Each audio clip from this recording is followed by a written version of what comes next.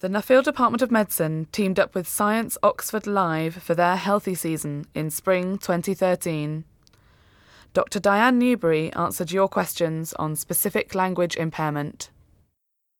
And then the other child spoke quite quickly. So what about in family environments like? So this is the other thing about a complex genetic model, that we expect environment to play a part. But in terms of environment and SLI, there have been lots and lots of studies that have been done that try to identify environmental factors which increase your risk of SLI. But actually language, normal language, is very, very robust. Children can be in very, very language poor environments and still develop language. IQ scores. Yeah, so this is something else that we'd like to investigate, and we're trying to investigate on the Robinson Crusoe population because we have that extra third of children who have language impairments, and a lot of them drop out of the SLI criteria because they don't have normal intelligence. But it's hard.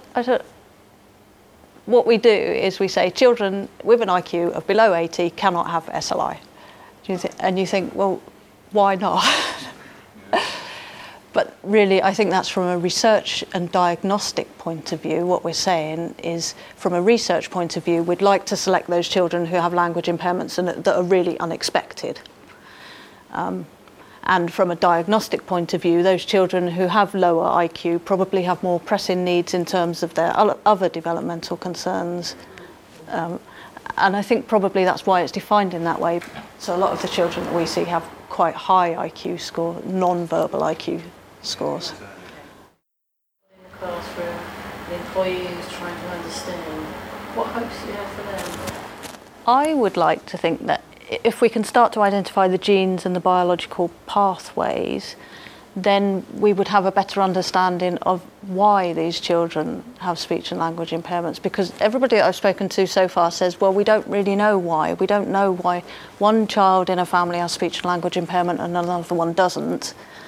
And we don't really know why one child with a speech and language impairment looks different from another. Do they have different speech and language impairments? Would they benefit from different kinds of therapies? We don't know. So I would like to think that our research would help in that basic level of understanding, and then the diagnostic and therapies can be built upon that, that will then have knock-on effects for those affected individuals. Does that imply that there's no real therapy for this at the moment? There's blanket speech and language therapy, which some children benefit from and others don't, and again we can't really predict which children will benefit from it. Where does your research go next then? So we'd like to identify more genes. That was one example, quite a nice example of that gave a story. But we think, well, for autism, currently the estimate is that there's about 100, 200 genes which contribute to autism. So we think there's a lot more genes and variants to be identified. And once we've got a critical number of genes, we can start to understand the relationships between them. So we'd like to do more in-depth studies of larger samples, more in-depth studies of the Robinson Crusoe population, and try and relate those to each other.